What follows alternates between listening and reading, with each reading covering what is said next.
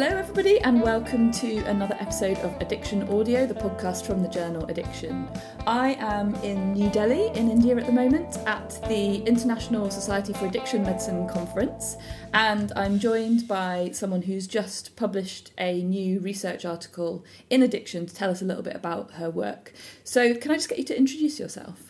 Hi, thanks for having me, Susie. My name's Shalini, Dr. Shalini Arunogiri, and I'm a psychiatrist from Australia and also work as a researcher in Monash University in Melbourne. So you've just published a paper about GHB in addiction. Before we hear about the paper, do you want to tell us a little bit about what GHB is? Yep, so GHB is a substance that's used quite widely in recreational settings in Australia, in the UK and in other parts of the world. What we know about GHB use is historically we know that it's used quite often in party scenes, in club settings and festivals and chemsex. But what we haven't necessarily had until recently is a broader understanding of use outside of those contexts and representative data around that use. So do you want to tell us a little bit about what you did in your research that's just been published? Yeah, so we recently published this article looking at GHB use over the last 7 years in Australia. And what we have access to is this really unique database that looks at all drug and alcohol-related presentations to ambulances. So all attendances for ambulances across the state of Victoria, which is the state in which Melbourne's represented as well, and looking at all of the presentations across the state for drug and alcohol-related attendances. We can sample any sort of presentations related to any drugs and understand what those presentations look like, how that changes over time, trends, etc.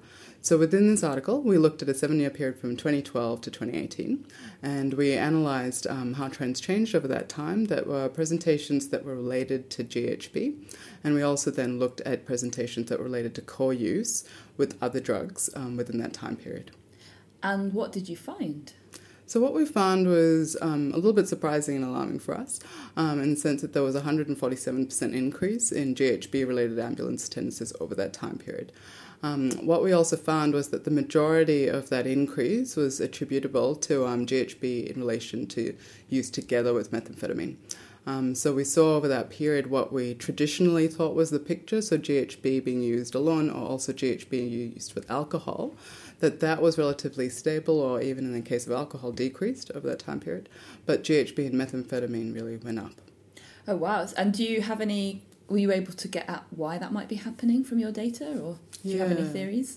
So we have some theories. It's tricky with this database because the data specifically depends on the paramedic or the ambulance attendance officer to actually take down all of those notes at the clinical scene, write down what they think is clinically relevant. And so it's not necessarily the most thorough understanding of the clinical presentation. And we don't ask people at the time why they were using and why they had those harms. So the richness of that is not really explorable in this database. But what we do know is that the GHB and methamphetamine use in particular resulted in a significant increase in sort of transport to hospital. So we know that this is translating into burden sort of in emergency settings and so on. Yeah. And in terms of public health risk, are there extra risks from mixing GHB with either alcohol or with methamphetamine? Yeah, so absolutely. Again, this is not necessarily from this data, but we know that use of GHB with other drugs in and of itself is increasing the risk of harms. What we know traditionally is that GHB in use with alcohol generates different types of risk profiles compared to GHB with methamphetamine. And this could somewhat relate also to why the person's using GHB with that other drug. GHB with stimulant use, so some of the theories that we explored within our paper were that stimulant use profile might be facilitating increased use of both drugs as well. So you're using sort of a depressant chemical and an activating sort of stimulant chemical at the same time. So that can cause sort of increased harms in terms of prolonged use periods, for instance, or drug-drug interactions as well between the two. And I guess these are quite sort of extreme, someone being taken to hospital for their substance use. Do you know much about how this relates to the underlying prevalence of use of GHB in that area? Yeah, so that's a problem, I guess, with GHB because in Australia and certainly in the rest of the world too, the actual prevalence of GHB use on a population level is very low. So it's, less than sort of 0.1, 0.2% of ever use in a prevalence type study. So relating that to these sort of samples is quite different. And what we're really looking at here is acute harms. It doesn't show whether the person's dependent on the drug or on either of the drugs that they're presenting with.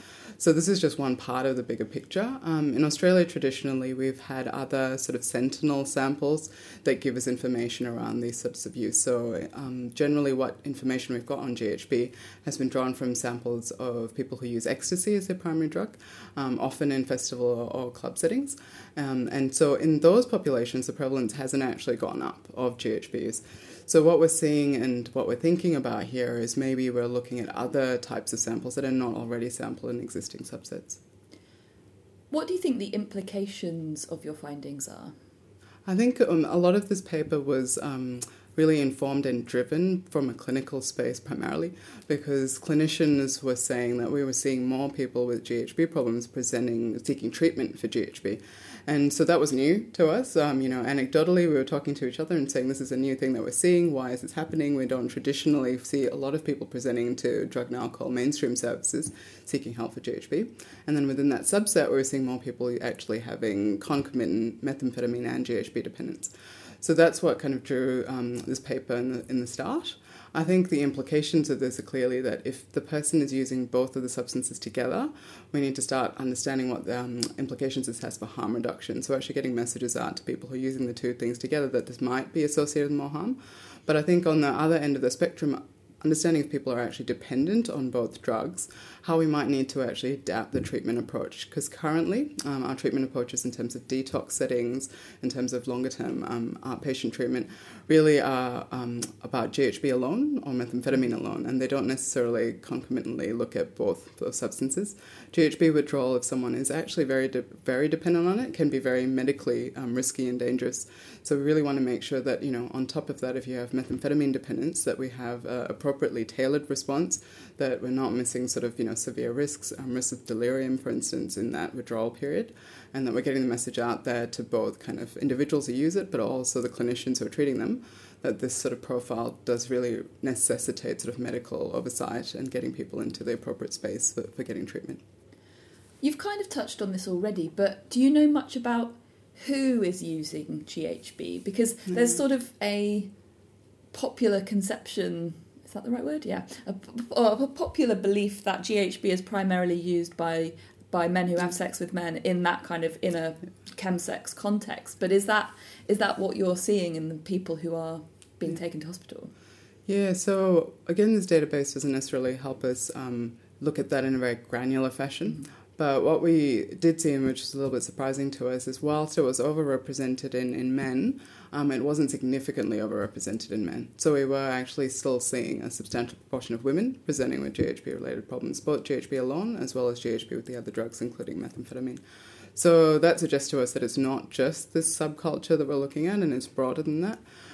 We also were seeing populations across kind of the state, so not just in inner cities, sort of metropolitan settings presenting with harm.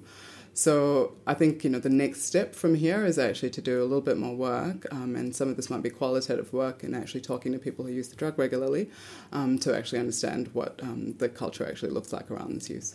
I think that's been shown as well in the Global Drug Survey, which obviously isn't a prevalence study, but they also found that while percentage-wise the largest percent was men who have sex with men, actually in terms of absolute numbers, heterosexual men were using GHB more, but just a smaller proportion of them, if that makes sense. So I guess your findings show as well that it's a more complicated or more widely used substance than perhaps popular belief might suggest. Exactly. I think the other point in this study was looking at sort of core use. We set out to look at GHB presentations and then understand core use.